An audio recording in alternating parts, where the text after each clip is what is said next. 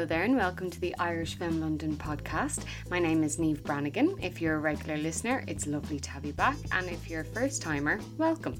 In today's episode, we're travelling back in time to a special event during our 2019 film festival. A real life film festival, not virtual, can you imagine?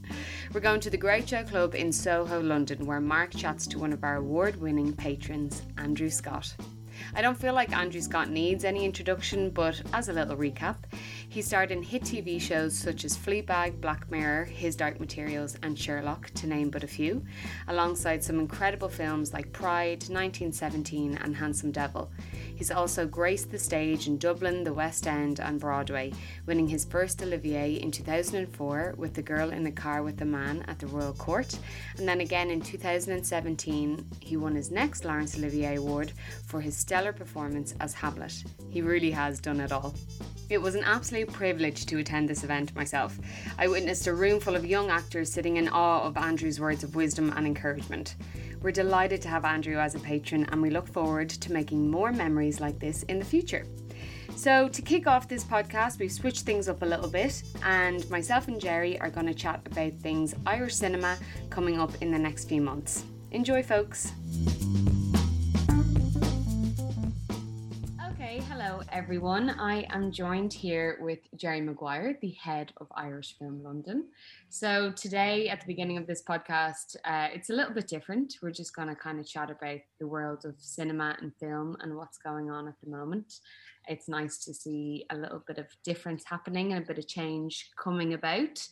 And Jerry is currently Jerry, are you in London or are you at home?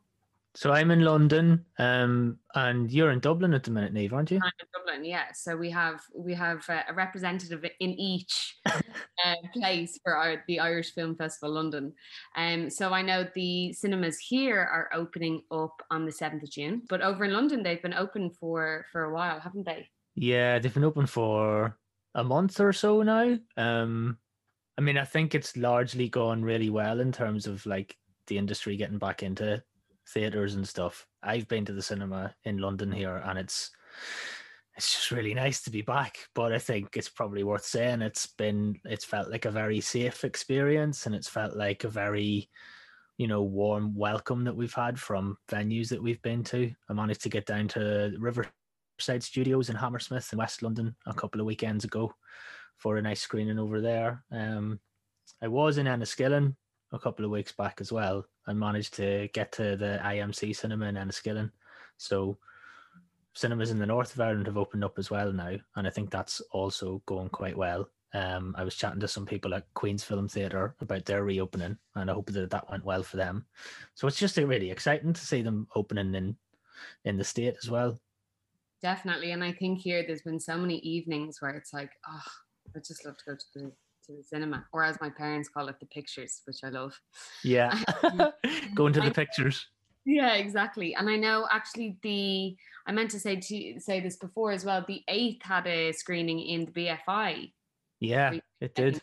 Really cool. And they're open across, I think it's like 45 different venues in London as well, which is brilliant. It's been an amazing release for them. Like, I've seen so much activity online about it, and so many great reviews, and it's just really nice to see like we've been a champion of the 8th at Irish Film London, but it just really does feel like a really important moment in Irish documentary, and it's just really brilliant to see it doing so well and to be so well received.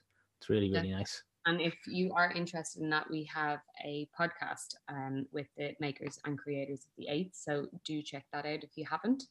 I know one film that has kind of gotten me through my missing cinema is I watched Nomadland it's on Disney Plus, which was an interesting collab. I haven't seen that yet. How was it? It was so beautiful, and it was really interesting. Like, Frances McDormand is just incredible, and such an example of just immersing herself in the character, and the cinematography is beautiful. It was really interesting, but it would also be lovely to see it on the big screen. We attempted to do a cinema evening with like fake tickets and popcorn stuff, but it's never going to be as good as the real thing. I cannot wait to get some cinema popcorn again. Yeah. Indulge. It's pretty cool that Nomadland's on Disney Plus as well, though. That's really good for Chloe Zhao. But isn't she's attached to... Well, she's attached to a big Disney one as well, isn't she? I can't remember which one it is now. She's directing... is it The Eternals, the new Marvel film? Yeah, and actually another even Irish connection with that, with the Eternals, is our own Barry Keoghan is in the Eternals, which is really cool. What? So I didn't realize Barry Keoghan was in the Eternals. That's class. Yeah, he tweeted years ago that he wanted to be in a superhero movie, or he wanted to be a superhero. So he did that kind of split meme of how it went versus how it's going. Yeah. Screenshot of him as a superhero in the Eternals with Angelina Jolie and Salma Hayek and all the big dogs. So that's really, really cool to see him in that. And he's also in The Green Knight, which is coming out as well. So yeah, that's one of the films that I was really looking forward to. And I think as well, it's great that we're going to be able to see them in the cinema as well, because they feel like big screen kind of immersive pieces. So that would be good for sure. Another one of our own, Niamh Algar, is in the new Guy Ritchie film Wrath of Man, and she's in another film coming out called Censor, which the release date for that has been pushed back a bit. So hopefully, fingers crossed, we might be able to get Niamh on to chat about all her upcoming projects, because that'd be amazing. One after another, which is amazing. Yeah, she's just like a hot property in the celebrity world right now, in the film world right now. Yeah, that's amazing. And as a fellow Niamh, it's lovely to hear everyone being able to say and spell our names correctly, which is lovely. That's brilliant. Yeah, but it's really good. You're right. There's so much to look forward to in the cinema schedule now. I see Wildfire has got a release date set very soon in June as well. And do you know the other thing that happened this week is the Cannes Film Festival released its official selection. So there's in competition and out of competition in the official Cannes selection. The Director's Fortnight and the Critics Week stuff is all separate to that, but all the stuff that's in competition this year is just mind-blowing. It's amazing. I was tweeting about it the other day thinking, I just can't get any further on this list. It's just everyone whose film I would want to see at Cannes is represented. The bar is just getting higher and higher and higher. It's amazing. And even kind of guerrilla style stuff, or stuff made on a low budget and everything like that, it's just the standard is incredible. It really is. Yeah, but you know what the sad thing is? In England, a lot of the industry was really looking forward to going to the Croisette in person this year, having had to do an online Cannes festival industry thing last year. And I don't think it's going to happen. I think that France is on the green list for the UK in terms of travel restrictions, but England's not on, or the UK is not on France's green list. So just saying to so many people thinking we're not gonna make it, are we? We're gonna have to cancel accommodation and cancel our plans to go across, and it's heartbreaking for people who've been planning it for ages, and Definitely. That's a big hit for sure. Speaking of in-person film festivals, can you believe it? They were actually a thing. With this podcast, we are going to go back to 2019 to the Groucho Club in Soho in London, where we sat down with one of our patrons, Andrew Scott, in a room full of young actors, where he graced us with his wise words of wisdom and encouragement. So I hope you guys enjoy, and lots to look forward to in the months to come. Thanks, Jerry. Thanks, Niamh. I was wondering, Andrew, when you sit in front of an audience like this, do you think to yourself, the next Meryl Streep is sitting here? It wasn't a thought that... Do you? I'm nice to everybody. Maybe the next Ruth Negga, considering we're at the Irish Film Festival. No, well, you never know. That's the thing, isn't it? You don't operate out of you know, I think one of the difficult things as an actor is we've all got something within us that isn't necessarily seen by everybody. But you've got to believe that you've got to have that sense of belief before other people do, because or else there's no real point. You've got to actually, something that the great Meryl Streep says is that you've got to pack your own suitcase. Which is something that's been incredibly helpful to me. And I think what she means is that a director or an agent or other people can tell you what to do and can tell you what to put in your suitcase, and this is what you need. But you've actually got to go, no, these are the parts that I need to play, and these are the things that I want to do, so that you know what's in your case, you know. And so thank you for asking that question, because that's Meryl Streep is somebody that I think is, you know, I'm not the first person to say it, but I think as a human being, she's got a very good attitude towards what acting means. Yeah. I suppose you did mention it, so we've asked how many what actors we've got in the room. We should ask who here is actually linked to Ireland in the room. Okay, so they're on this half of the room. We put all the Irish people in one half. Okay, that's good to know. So, listen, guys, this is really intended to be genuinely an interactive session, right? So, if I'm talking, that's a really bad thing. So, we do want you guys to be to have opportunity. Yeah, please ask whatever you want. That's the basis upon which Andrew agreed. To be fair. As long as you. So I'll ask you a couple of questions, though, if I may. Oh, right. Just to warm them up. No. So be thinking of questions. We even have people taking notes. That's amazing. So if we do take you back, we'll do a little bit on career first of all.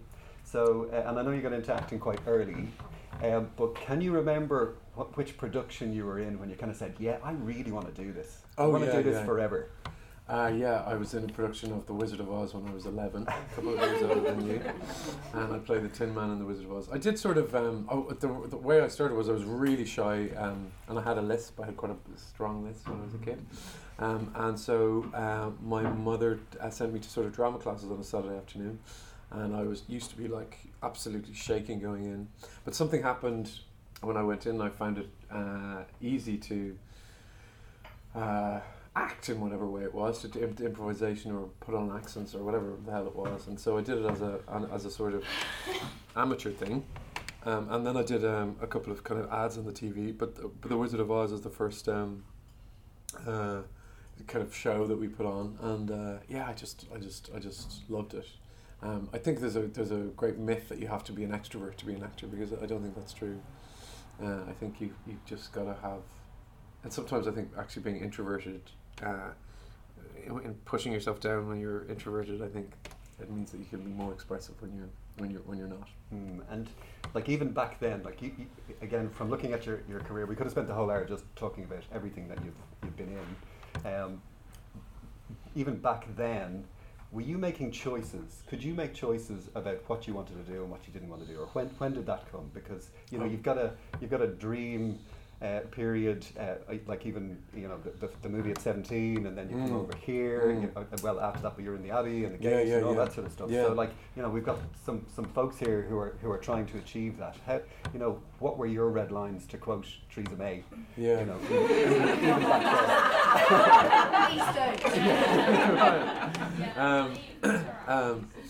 then. Well, the choice. You mean the choices, career choices? Yeah. Well, that really varies from person to person. I do think what you choose not to do as an actor is very important. I think it's as important as what you choose to do. But having said that, I think acting in whatever way you can is also very important. So, it sort of speaks to the idea of what a successful actor is, and people have very, very varying ideas of what a successful actor is. I've never felt that I was failing as an actor when I was just working in the theatre. I didn't get I've been lucky, I got to say. I've always managed to be in employment for the most part, and I've done a little bit of filming over the years. But like some people think, okay, unless you're sort of working in movies or you're working in television, that you're not a successful actor, or you're not on sort of the main stages of in Ireland or in England or wherever it is, that you're not successful as an actor. And I think you've got to decide again what you want to do. You know, what is it that you want to do? Because if you could work with a co-op of actors and have your own theatre company, you know, then that's of course is as valid as any other kind of career. So you can make it up yourself, really. There were obstacles, of course, and there were career choices. It was more about the kind of parts that I wanted to play. I think from the beginning I definitely wanted to not do... I remember quite early on, I was about 19, I was very lucky when I started at the Abbey in Dublin. I was asked to do another... I'd done a couple of plays at the Abbey, and I was asked to do another play that was sort of similar, and I remember saying, no, I'm not going to do that.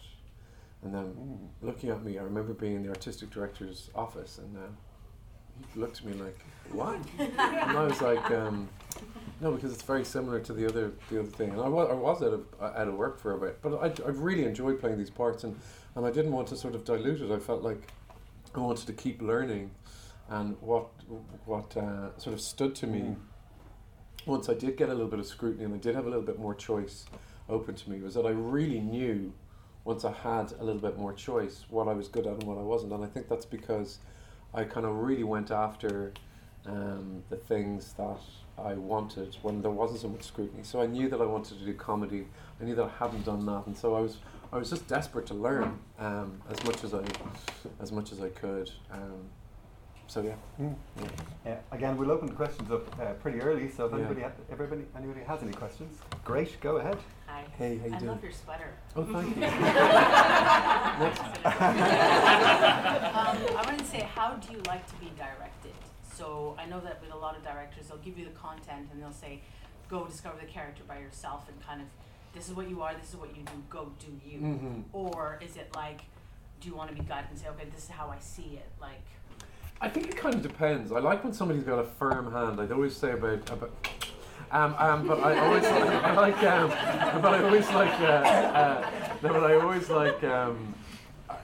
like the expression benign dictator.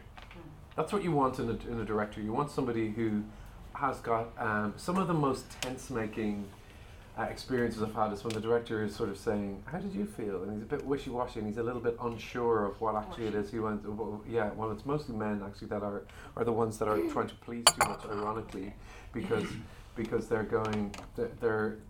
the ones that are sort of quite self-conscious about being too dictatorial. So it's usually the men that are the ones that go the other way and sort of say, look, I don't want to boss you around. And actually sometimes you do need to be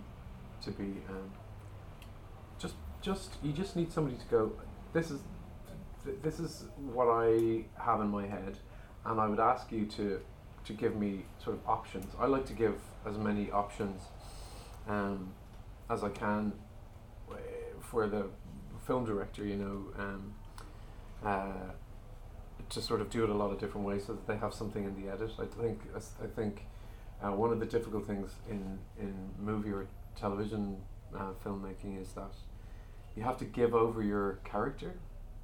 A film or a television series can really be made in the edit. So sometimes I think people's instinct is to go, okay, well, I want it to be this way. I want to play this character this way, so I'm going to move within these very small parameters so that they don't really have a choice but to in a way that's actually quite limiting, and it means that you're not as playful as you can be on the set. I think between action and cut you should be as playful and give them as much as possible, and in a way that's a risk because sometimes they choose takes that you think are absolutely dreadful and embarrassing and all that kind of stuff, but that's part of it. I would say to any of you who are doing film acting, that's one of the things that you have to sort of give up to a certain degree until you unless you're producing your own work, but one of the things you have to give up is, okay, they may choose that take, they may choose something, and the product might be completely different to the way I choose to direct it. But that's one of the things that I've found difficult in filming. When I see the movie eventually, I think that's not the choice I would have made. Whereas in the theatre, it's much more the actor's medium, and that's why I really do. Of course, it's possible to be a great actor without having done theatre, but I do think what theatre gives you is a sort of directorial eye, because it allows you, if the audience are being a little bit slow or they're coughing, you have to go. It's your immediate instinct to go, well, I've got to speed this up, or I've got to get them again. Not the director. And he's sitting in the wings, or he's in the audience. It's up to you to be the sort of chief storyteller. So yeah, I think it's for them to.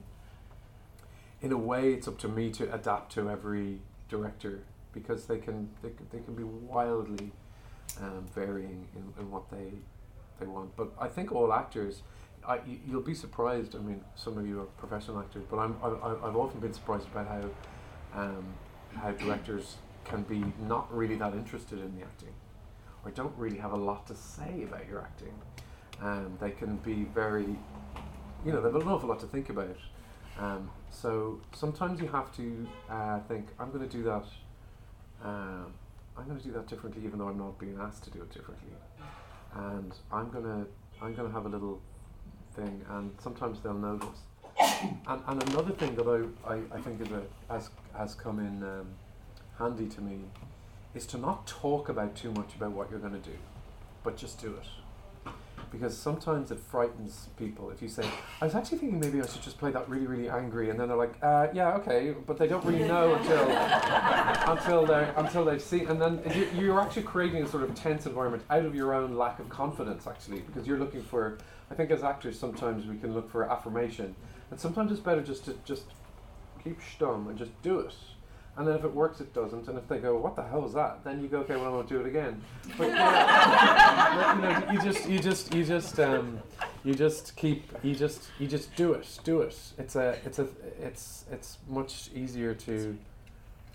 I'm constantly amazed. We all do it as actors, I think. We like to talk around it. We like to talk around the thing as a way of kind of avoiding doing what you have to do out of fear. So just jumping in. That's why kids are great actors, because you say when you're a kid, you say, okay, right, you be the teacher, I'll be the thing, and kids just go. Right, they don't think, hold on a second now. You just go, and being playful, I say this all the time, it's really boring, but you're asked to play a part. You play a part. So holding on to your playfulness is incredibly important. Of course, we want to be taken seriously, although I don't really want to be taken seriously.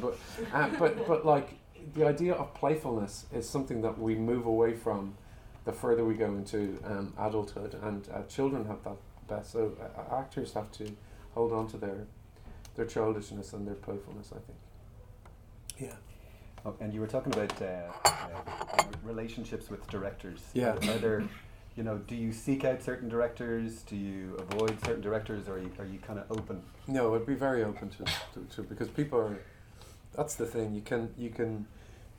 Some of the if you were to have a complete, I think because we lack so much control as actors, and you kind of what gives us comfort to a certain degree is to plan out a sort of career, and sometimes that is in opposition to what actually might happen. Yeah. So I think you have to be completely open. I think you have to be really no, oh well, that maybe might be something similar to what I've done before, but here's a new, so yeah, I've been constantly surprised about the turns that work has taken me in. So I do think it's important to keep open, because that's careerism, and I'm not sure thinking too much. I think you have to think a little bit about your career, but not too much. I think that maybe is a little ultimately restricting. Yeah. We'll take another question. This lady here. Hey. So you talked about a directorial eye. Do you have any aspirations to kind of move in that direction? I do.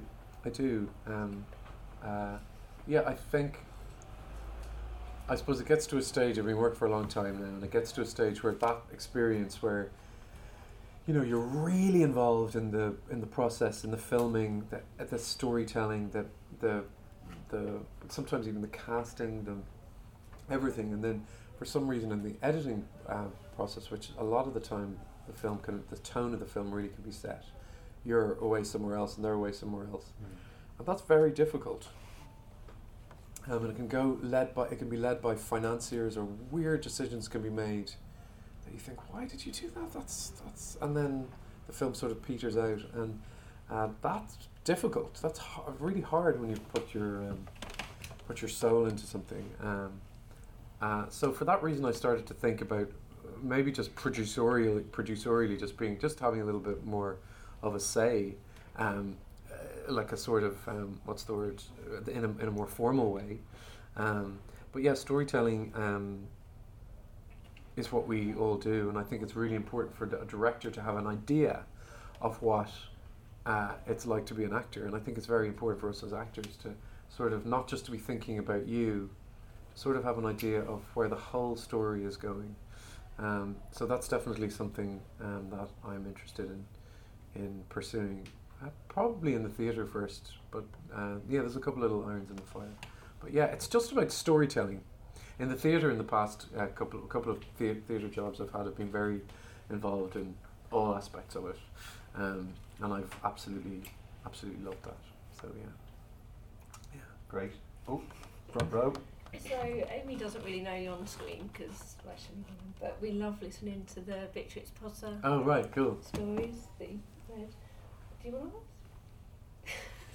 ask? So she wants to know what's your favourite one that you read, and like she loves all the voices and Oh yeah. all the little songs you did Yeah, and things. yeah. Oh good.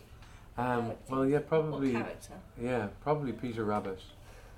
Yeah, he's because he's a bit of a rebel. Yeah. No, they're great stories. Those audiobooks are there's Roald Dahl ones that I read as well. I don't know if you know those. No, Oh no, maybe they're the adult ones. But audiobooks are incredible. There's loads of stuff that you can do with just using your voice. that I Yeah, she find loves all very your voices and the little songs you do. Yeah. Amy's got a great name for stage already. Doesn't need to change anything. But it's Amy Gumble. Gumble. Oh, Come on. Great. Straight into TV. There was another question.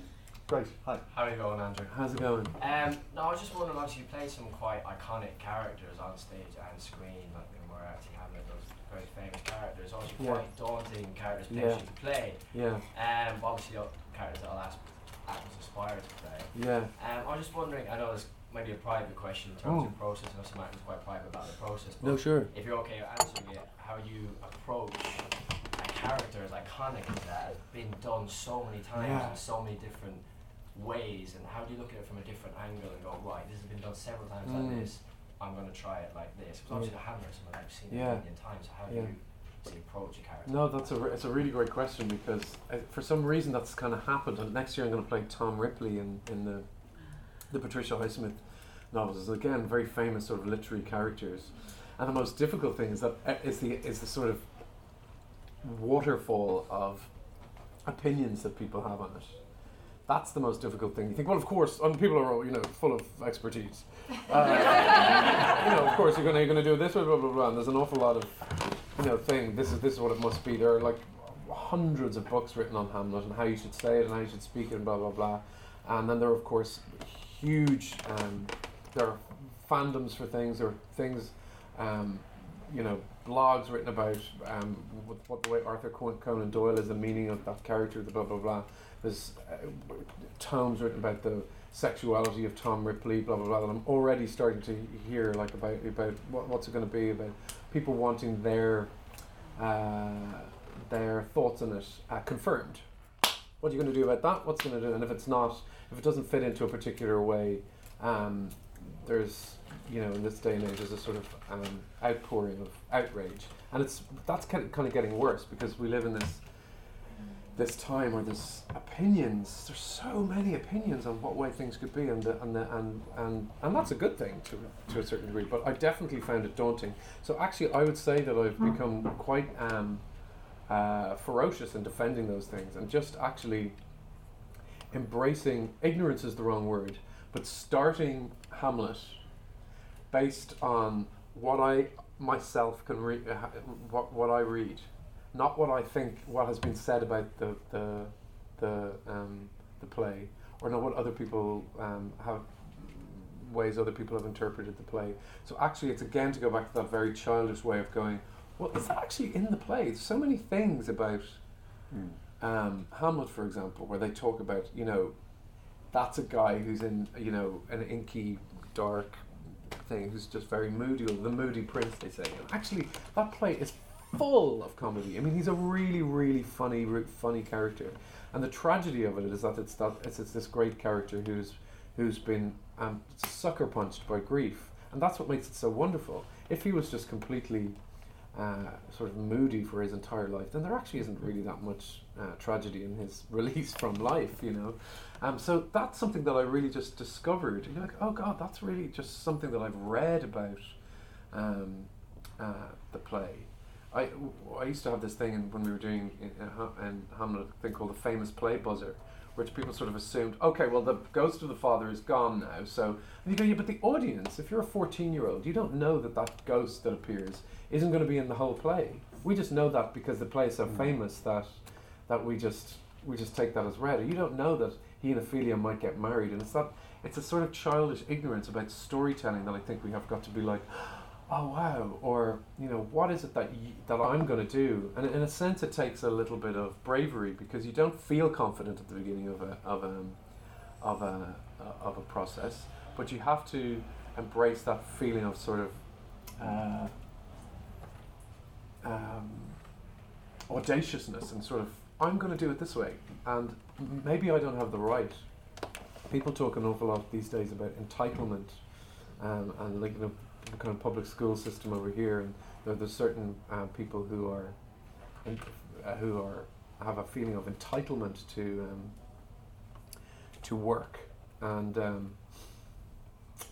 I think an artist has to feel entitled. So the problem is not the feeling of entitlement. The problem is that only a certain fraction of the community are enabled to feel entitled. You know what I mean? So I think we should all, when we're kids, we don't feel, oh, I'm not entitled to play. You just lose that, because you go, oh God, maybe I'm not. Before doing Hamlet, I thought, well, maybe I'm not in possession of the sort of fruity voice, the sort of way that I've heard that Shakespeare is supposed to be. Maybe that's just not something that I'm able to do because I'm an Irish person, and that's not. And actually, you just go, no, I do. I'm going to do that, and then that's how you produce something that's genuinely authentic. So it's a sort of sense of kind of confidence and almost arrogance that you go, I'm going to do it. I'm going to do it this way. And then that, what's the word? Arrogance is kind of measured and shaped by the brilliant thing about our work, which is collaboration. Because you can't just do things your own way. You have to go, okay, well, other people go that way, and blah, blah, blah, blah, blah.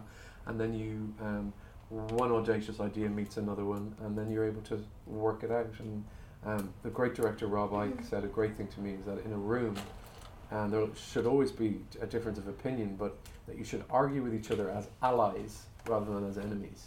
And I think that's a brilliant thing to say, that you can disagree with someone, but that doesn't make them your enemy. It makes, if you feel like we are allies that are trying to find the truth here, I think that's a really nice way of approaching work.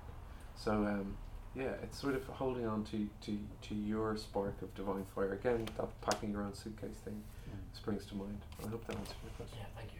By the time we get to see your work, it's come through the rehearsal process, and it's pretty much, you know, packed. It's perfect by that stage. But well, it's could you talk to us about maybe the learning process, the risk taking, the mistakes to get there?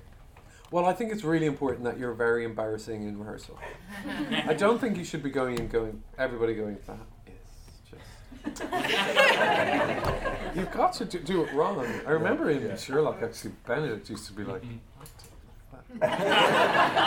used to be like, what? Because I'd be like, because, you know, that character, I was like, that character is really playful. And that was a very famous literary villain who's not, you know, he hardly appears in the novels, and so the way they wrote it was, to my mind, it was like really playful, I hadn't really that much experience of what the novels were, and you know, my job is to interpret what their interpretation of the novel is.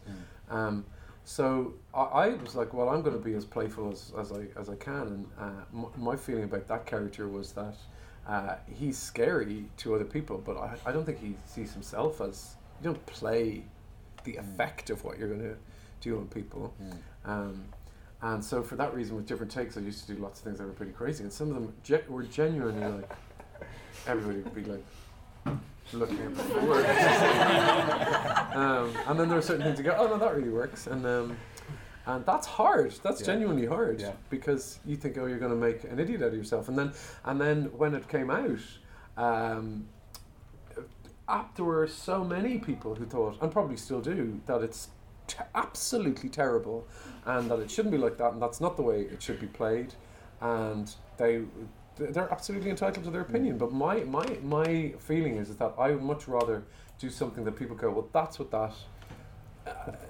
that person's work is, and I'd rather put my own autograph on something than have someone go, oh yeah, that's exactly what I expected. You know, I'm not saying that you should willfully choose something that's sort of completely left of centre, but I think you should willfully go with what your instinct was, and mine on that was to do it like that.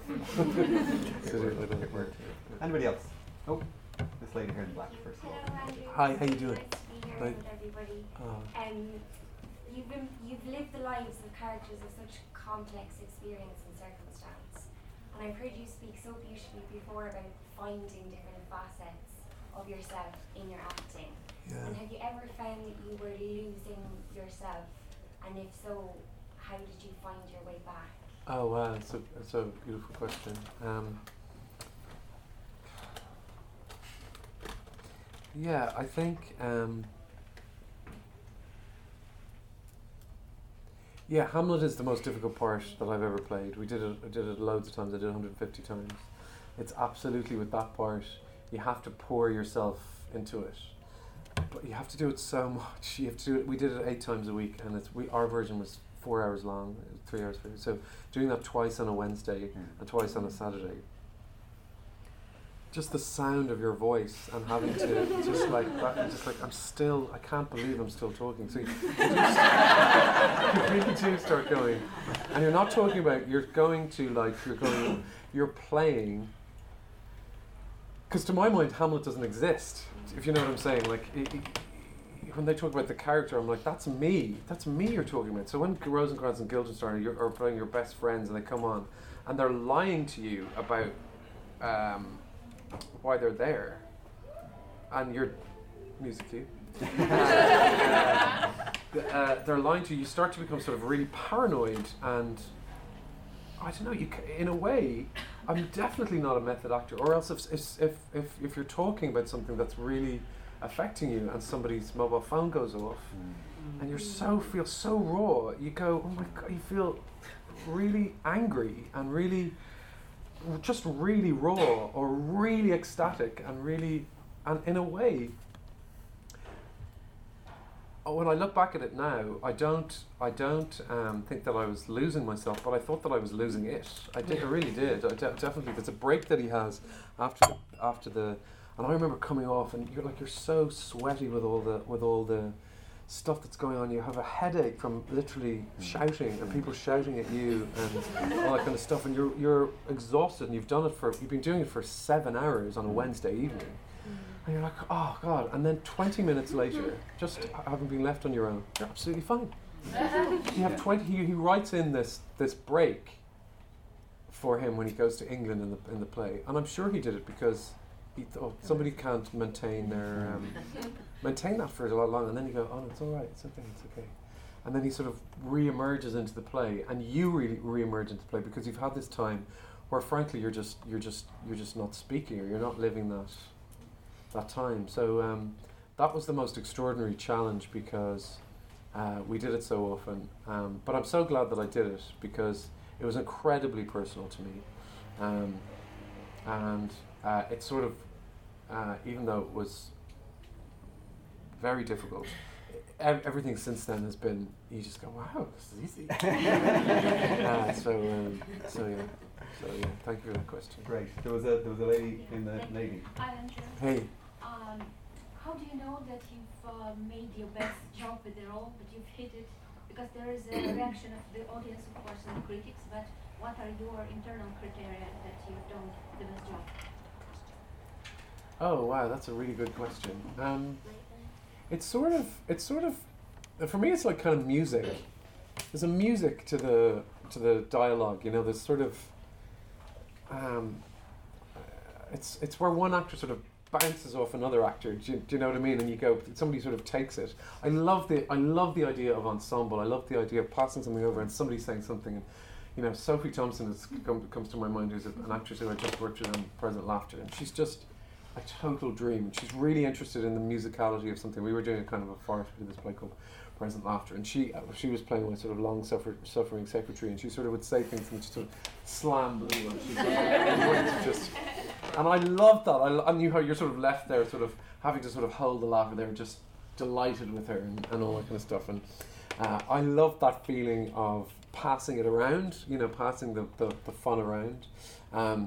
There is nothing like making an audience laugh and then completely disarming them with a moment. I love the idea of playing those kind of a disparate set of notes within one scene. But then you don't really know. Again, that's what I think with the theatre. You're just constantly, right up until the last show, you're like, oh, that didn't quite, you know. And you know, so one thing that I think audiences don't appreciate is how much we as actors talk about the audience. You're always annoying. You know, you're always going, you know, you're always obsessed with them. You're completely obsessed. Oh, they're quite nice tonight. They were a bit weird. You're always talking about it. And even in the audience, I don't think, well, you know, for being an actor for as long as I am, I don't think, I wonder how they're thinking about us this evening. It's actually a question that you ask when you see a play that you haven't really enjoyed. You know, when your friends are in a play that you thought was terrible, you always say, how were we? Were we a good audience? Just for something to say. Remember that. Costume. But yeah, you don't really know. And then I think sometimes on set, when you do a good take, you sort of go, that felt right. I always think that's good to say to the director, that felt right. And then they go, they never listen to you. They just go, yeah, and they choose whatever they want to. That idea of moving on is quite difficult when you're on set because you've 2 or 3 times sometimes to do something. We've just made this film called 1917, which is a war film that's all in one take, the whole entire film.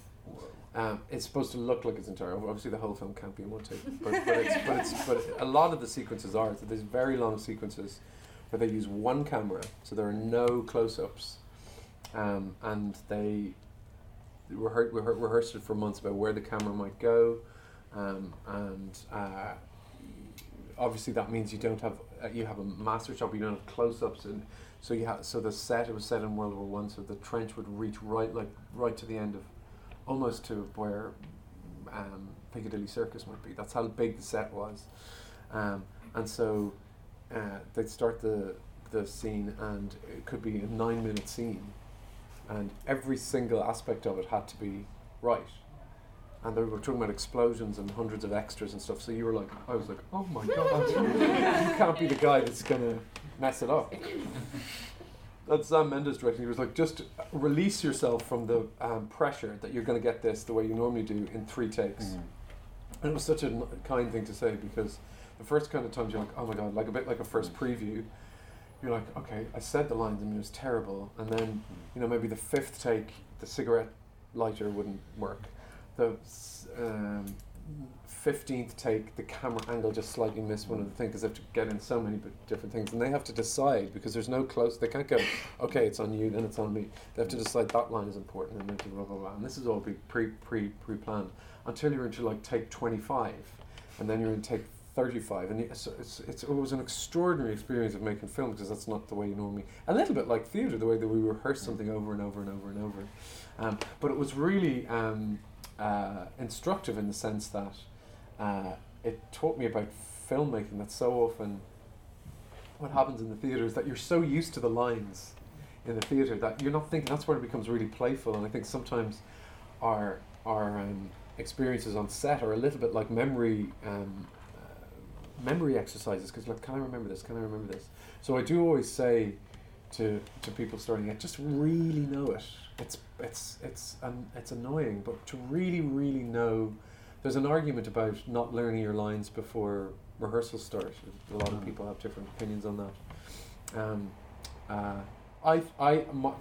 For my money, because they say maybe don't learn the lines in a particular way because then you're not going to be able to veer from them. But I'm like, what kind of psycho are you if you're not able to? I think you can go into a particular groove, but you have to be able to learn to say things in different ways. That's part of our job, because somebody else might say it a different way one night, and you can't just stay in you're doing it with other people.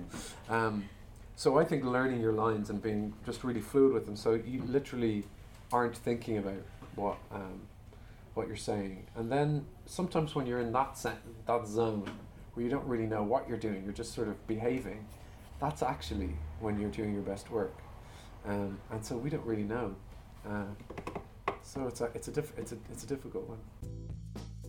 The IFL podcast is completely independent, so I would ask, if you're enjoying yourself or you enjoy popping onto our website and checking out the films we put up for you guys, to consider making a donation or becoming a champion. If money is tight at the moment, even just spreading the word about us would be amazing. So just before I hand you back over, we'd like to thank Culture Ireland and the Irish Emigrant Support Programme for all of their ongoing support of our work, including this podcast series. Now, back to Andrew. Was it harder not to have a theatre degree? Have you feel any disadvantage or advantage? For what? What was the beginning of that? Not to have a theatre degree. A theatre degree? Yeah. No, I don't actually. I don't. I did when I first started out. I went to Trinity for 4 months, and it wasn't for me. It's not an academic subject for me. No, in fact, I think it's been an advantage for me. Something about going to drama school is really wonderful, but you are in a situation with a lot of people who are in exactly the same position as you, which can be an amazing thing. So a lot of the time it's people who are in their late teens or early 20s who are starting out, and you have a sense of community from there. But that isn't a reflection of what it's like to work in a theatre company. In a theatre company, the amazing thing about working in a theatre company or a film company is that you're hanging out with whoever the characters are in the play. So if that's somebody who's 85, then that's what I love. It's you get to know what it's like to be an 85-year-old's day. You're not hanging out with people who have the same sort of experience as you, or people from different cultures or different sexes or all that kind of stuff. Or there's a huge disparity and diversity in theatre companies, depending on what the play is about. But in drama school, it's less so. So there's a kind of sometimes a competitive edge to drama school, which I don't think is. I don't think it's competition within actors troubles me. That idea of, okay, well if they get it. We've been told that a lot. There's a sort of an insidiousness that happens when you think, and we all have them when people go, oh, they're doing really well, and does that mean that there isn't space for me? And you talked before about having actor friends. Yeah, that's really important in terms of that community and that network and that safety. And I think that's very important. That's probably something we'd love to hear about. Well, yeah, I've read a lot of interviews where people sort of say. Certain actors say, "Oh, I don't have any friends that are actors," and I always think that's very strange. I think get some. Like it's a virtue. I just hang out with people from my hometown, which is fine too. They can be both. But they're your colleagues. They're. I think actors. We're in the empathy game. The idea is, to me, actors are, for the most part, really wonderful people, I think, because the great ones are really funny. You've got a great sense of playfulness. Sexy people. But you know that there are people that in my life have just been just incredibly surprising and brilliant, and are doing things that actually is quite a weird, brave, unusual thing to do with your life, and I think it brings out a certain vulnerability, which I think is the best thing you can have as a human being. And actors are such brilliant examples of vulnerability, and you know, the good ones. And so that idea of competition and collegiateness, what a word, is really important, and in that sense, you don't have to take on board. Well, what I've felt lucky about is that I have I still don't know what iambic pentameter is. I'm still working on stage left and stage right. Stage left means the opposite of what I am looking at. Or whatever. You know, like there's things that I don't know that have slowed me down, and I'm not saying that I'm proud of those things, but there are things that they tell you that you must have, and it's incredible. And do you feel that, and you're doing anything? And I think, okay, that's really good, but we have to prioritize in this whole the whole plethora of things that they say you must possess as an actor. You have to prioritize the main ones, and sometimes discipline gets you think you're going to be awarded for discipline, and you're not. You're not awarded for discipline. What you're awarded for in an audience is truthfulness and authenticity, and if you can do that, that trumps anything else. Does that mean that you need to be able to be heard and you need to be able to apply yourself to those things? Absolutely, but it's not the chief. It's not the chief thing. I think the chief thing that you need to be a good actor, in my view, is an imagination. To be able to imaginatively in lots of different situations go, yeah, I can imagine myself there. What would I be like? What would I do? And a sense of humor. I think if you don't have a sense of humor, you're not able to. A sense of humor to me is something that separates us, or makes us distinct as a species. Animals who I adore, like if I look at my dog, he's great fun, but he's not able to go. You know what I mean? Sort of. He's a bit, but you know what I mean? He's not able to go, oh my God, this is sort of ridiculous, which makes him so much fun. But we're able to go. The sense of the absurd is something that I think that we treasure, that we really have as human beings. And so, if we're studying humanity, the degree of sophistication that your sense of humor lies at, is I think a mark of someone's humanity in some ways. So I think because we're in the human interest game, I think that's a really important one for actors. We've probably got time for, I'd say, 2 more questions, so I'll take one here. Hey. When you were first starting out, yeah, how did you kind of finding the balance between screen acting and stage acting in terms of technique? Yeah. I was just going to say that. So. 2 birds. That's very efficient. Very absolutely. Well, again, I think there's another myth, which is that screen acting, you are required to do nothing.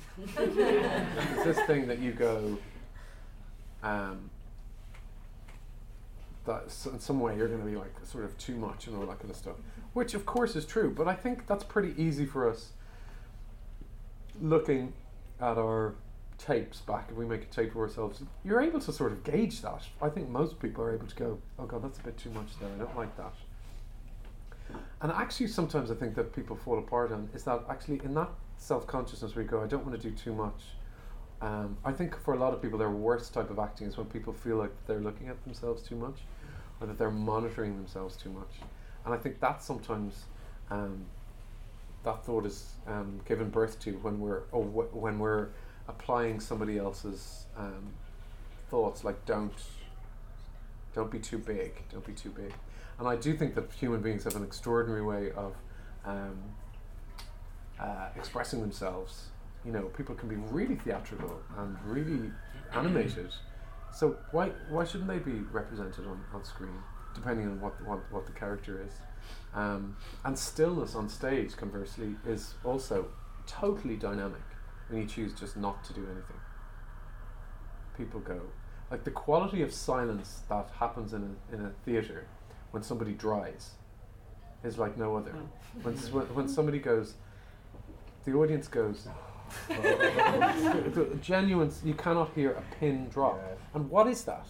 It's because it's completely alive. People go, this is happening now. This is absolute. So our job is to recreate that. Our job is to go, it's to fool people who are paid money and sitting in the dark that this isn't this. And that's so, I find that just so moving that we go in to watch a lie, the lie that tells the truth. We all know that it's false, but a great human need for storytelling is to make up something in order to make ourselves feel better. That's a human need. Everybody has a favourite song and a favourite movie. That's what we go to when we're feel alone or in need or concerned. And I think that's why I think it's a very honourable thing to do. You know, in wartime, people use music and storytelling to survive. So when people say that storytelling or acting or whatever is a sort of fickle thing to do, or that arts are, you know, down the chain when it comes to what we need in our society, I just completely refute that, because we want more than just to survive. Give us bread, but give us roses. I think that's really, really important. Yeah. Okay, it is the last question. Oh, it's okay. We can do a few more. What time is it? What time is it, Pat? 20 past. Oh, we can do another 15. Okay. Great. Hi, Andrew. Hey. You spoke about Hamlet, and you also mentioned Ruth Negga. Yeah. I think she played Hamlet. She did. In Dublin. So Yeah. I suppose I'm just interested to know where you stand on the diversity debate and the idea that only certain actors ought to play certain roles. It's a really good question. Let me just pour this vodka out.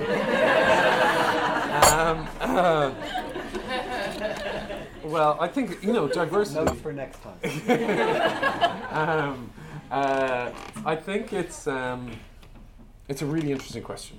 I think diversity is incredibly important. I think the people who get to play the parts has been the balance of who gets to play what has been, or the playing field has been completely uneven. I am very concerned that we get to a stage where we feel that only my experience and my nationality and my sexuality and my whatever it is that's the only thing that I can contribute to the world, because we are talking about empathy.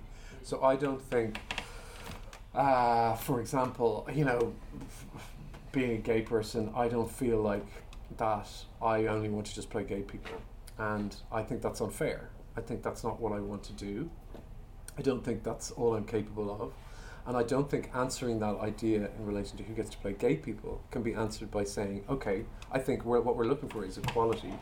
I don't think the answer to that is saying no straight person can ever play a gay person again. I think that's wrong. I just don't think that you can speak in absolutes about that. Having said that, the playing field has been so in the other direction, where no gay person has really ever got to even play a gay person.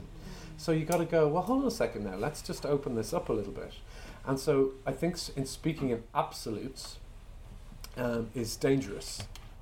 I think if you go, no, this is I think that's the thing. I think we have to look at every individual case and go, okay, and look at that.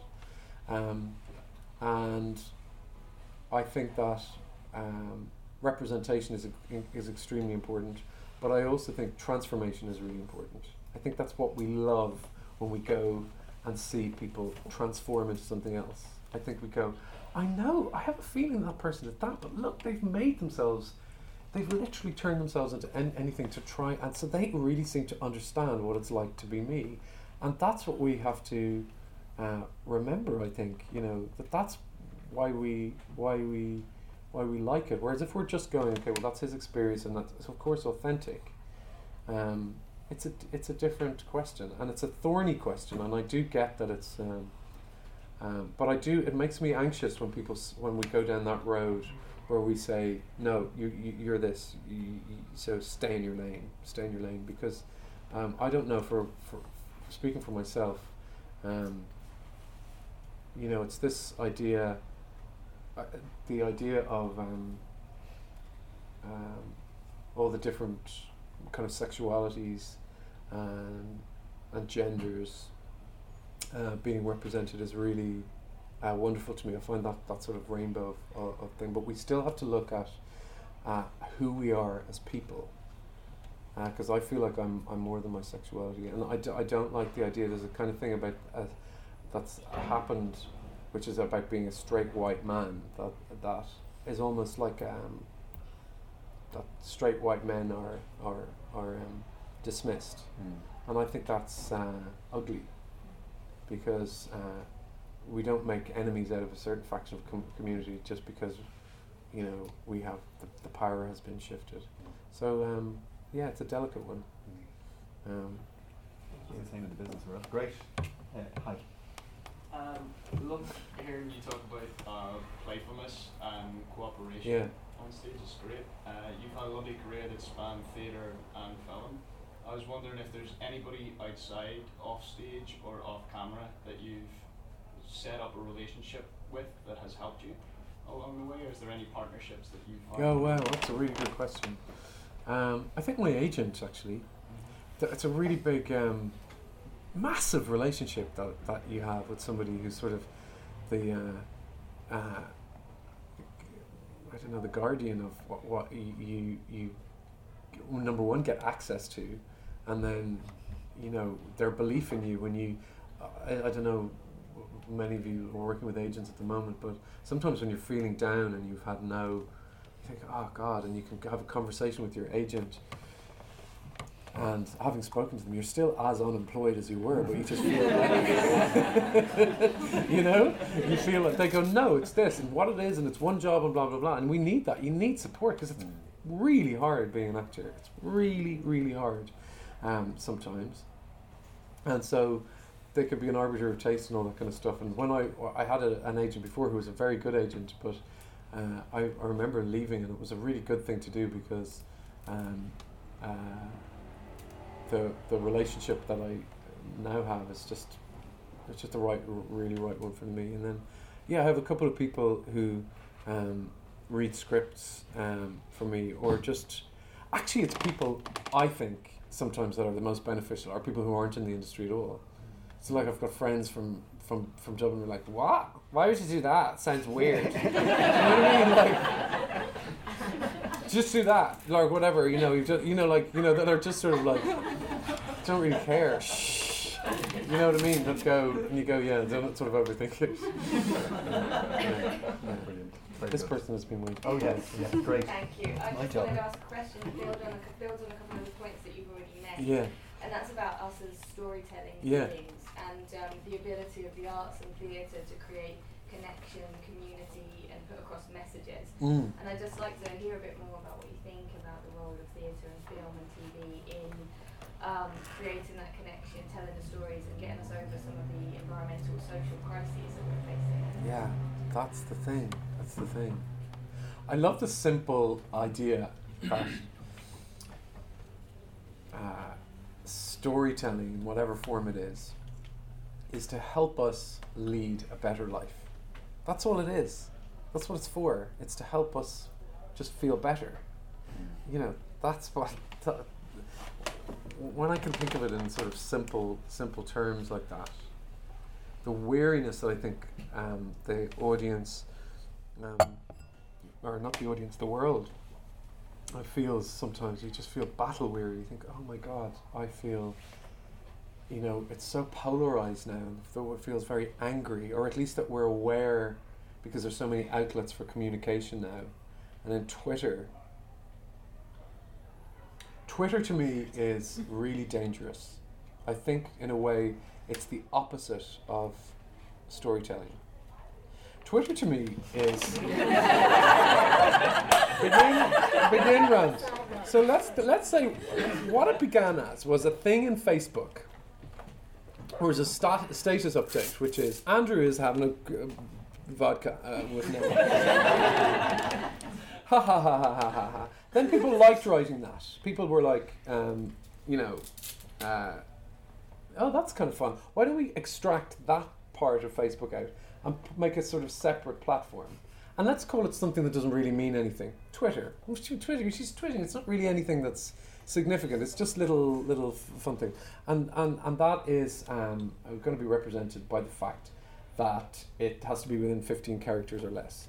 And then it is now adopted by the most powerful person in the world to address the most complex emotional, political and environmental issues in the world. And we have to do it within 15 characters or less.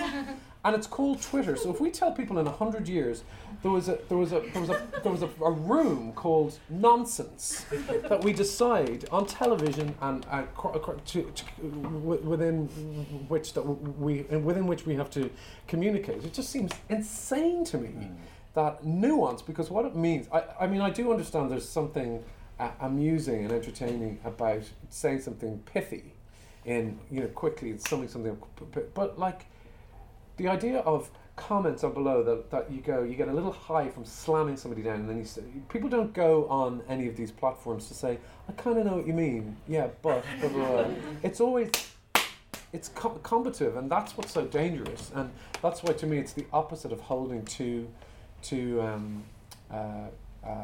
opposing thoughts together, and surely our job is, because we are never going to, there are always going to be a disparity of opinions, and the kind of drama or storytelling that I like is when those two things can be posed and go, yeah, those two things can exist, and it's difficult, and our job is to in some way uncomfortably sit with somebody that we disagree with, and I think sometimes the internet allows us to either live in a vacuum where we just surround ourselves with people that we do agree with, or slam down the people that we don't, and that's why I think this extremism that has been born in the world more than ever now is so rife.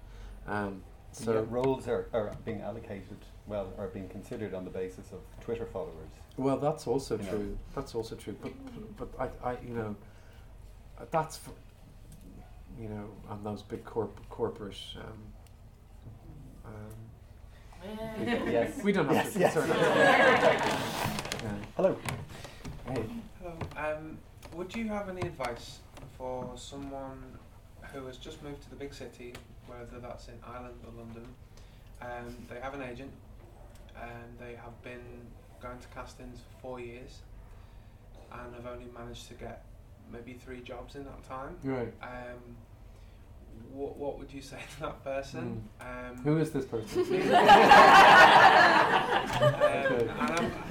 I've done a lot of theatre, and I've been trying to move forward in film. And I would just love to hear your advice on maybe sticking out and. Yeah. How do you like auditions?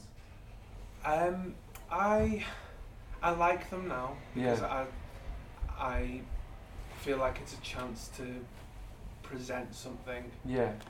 But for a long time, it's just been so petrifying, because I just, for me, want to go in and play and not feel judged by that person. Whether it, to be brutally honest, physically or about my looks or about anything that comes with being an actor. Yeah. I just want to go in and play, and I feel lucky that I'm getting to the final rounds of these auditions, but not getting any further, and I'm sure there's other people in the room that are feeling that. Yeah. And to remember that we've all been to that situation. Right. We really have, where you go, oh my God, I'm getting down to the final thing, and they like it, and what is it? I remember an agent of mine saying that to me. She goes, you seem to be getting to the final thing, what is it? And then she said, and if it continues, we maybe have a little sit down and rethink our relationship. And I was thinking, all right. And it was frightening. I think what's helpful is to remember that I think we all get caught up in what our thing is.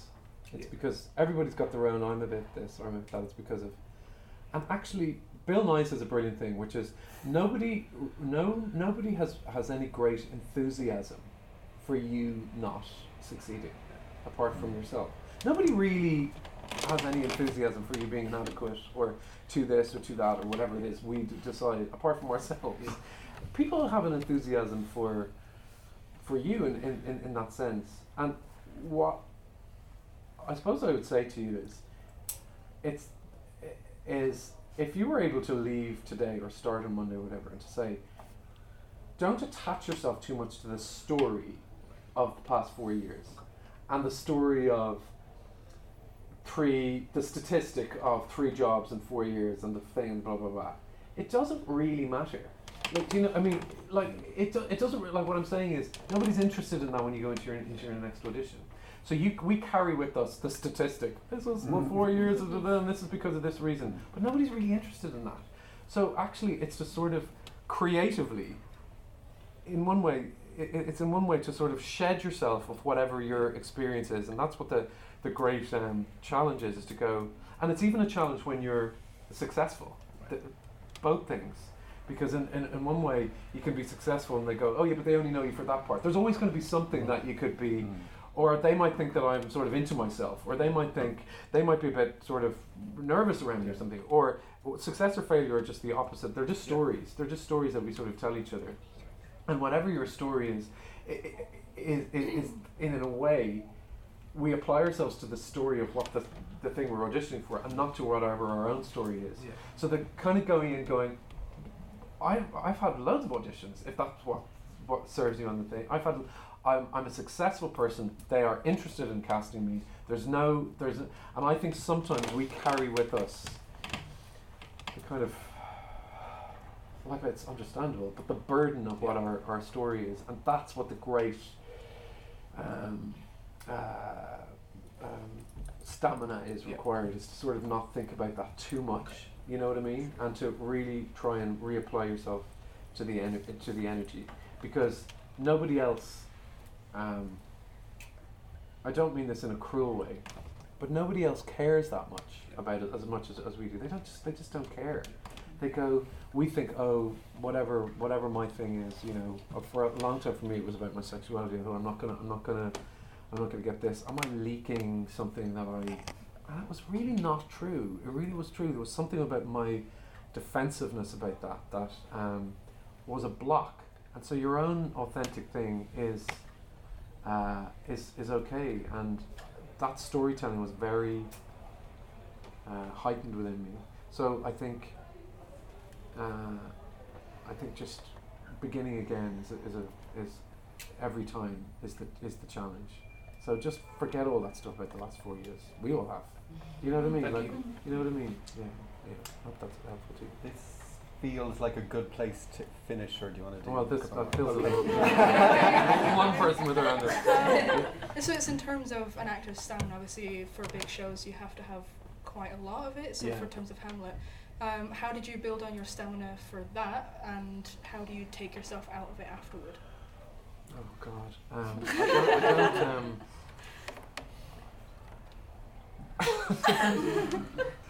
I have to be truthful. I remember I met Rafe Spall, who's a friend of mine. He's a great London actor, and he was coming to see me in a matinee of Hamlet, and I'd just been into somewhere like,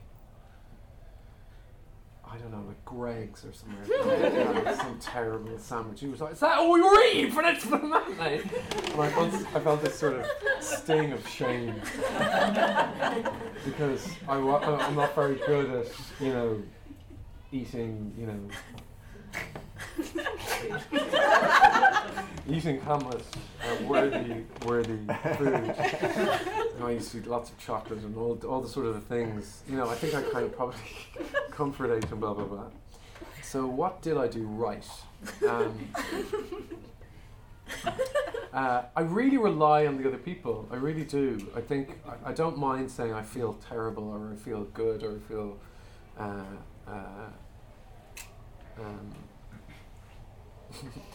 you know, just to talk it out. I rely on people. People are the best thing in the world for me, obviously more than food. I pay more attention to it.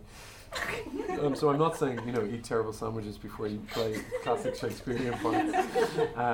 But I have to be truthful about what was necessary for me to play that part. And then to get out of it, honestly, I was really like a wreck after that. I mean, it really was. I was like little Bambi after it. It took an awful lot out of me. And it took me genuinely about a year to get over it. I mean, I was fine, but now I realise I kind of really wasn't. I was like, something happened to your voice and you're just so tired the whole time. I don't know, it's whatever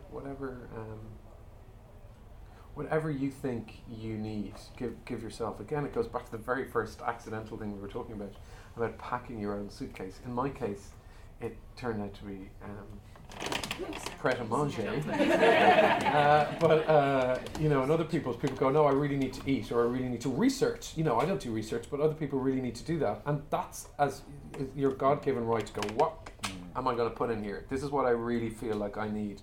And then you're able to decide. So that if there's anything to take from today, it's that feeling of everybody having their own thing. And in your case, that you go that maybe in your suitcase there are things there that you don't need, and you just throw them out. You go, what am I bringing every time? And the great thing about a suitcase is that you're able to sort of put in whatever you need, whether you need it or sometimes maybe you don't even need a suitcase. The suitcase metaphor I am now stretching. You hear what I'm saying. So good luck, everybody. I do think, just the last thing to say is that I do think it is a very, very brilliant thing to do for a living, because so many people, everybody involved in acting, have been told the most boring thing in the world, which is, to me, glaringly obvious, which is a very precarious, dangerous, insecure thing to do for a living, which everybody knows. We all know that. I mean, nobody who's starting out in acting goes, oh, is it? I thought it was just going to be, you just go, you do your acting, you act every day for the rest of your life. I mean, everybody knows that. So the idea that you're going against what the general consensus is in one way insanity, but in another way it means that you are passionate about something. And to be passionate about something in this world, and we're all going to be dead in about 15 minutes. We're not really. we're all going to be dead much sooner than we think. We're not here long. It goes by fast. Do the thing that you're passionate about, and that's the thing. Yeah. Andrew, thank you very much.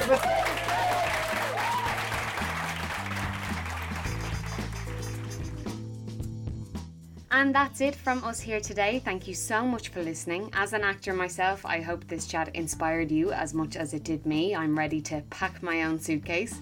We wish Andrew the best of luck, and we're looking forward to seeing him again very soon. Don't forget to follow us on social media on Facebook, Instagram and Twitter, and also check out our current film programme that we have for you on our website in the Irish Film From Home section, where you can watch some amazing shorts and documentaries all from the comfort of your own home. A final thank you to the Irish Emigrant Support Programme and Culture Ireland, who've been brilliant supporters of ours.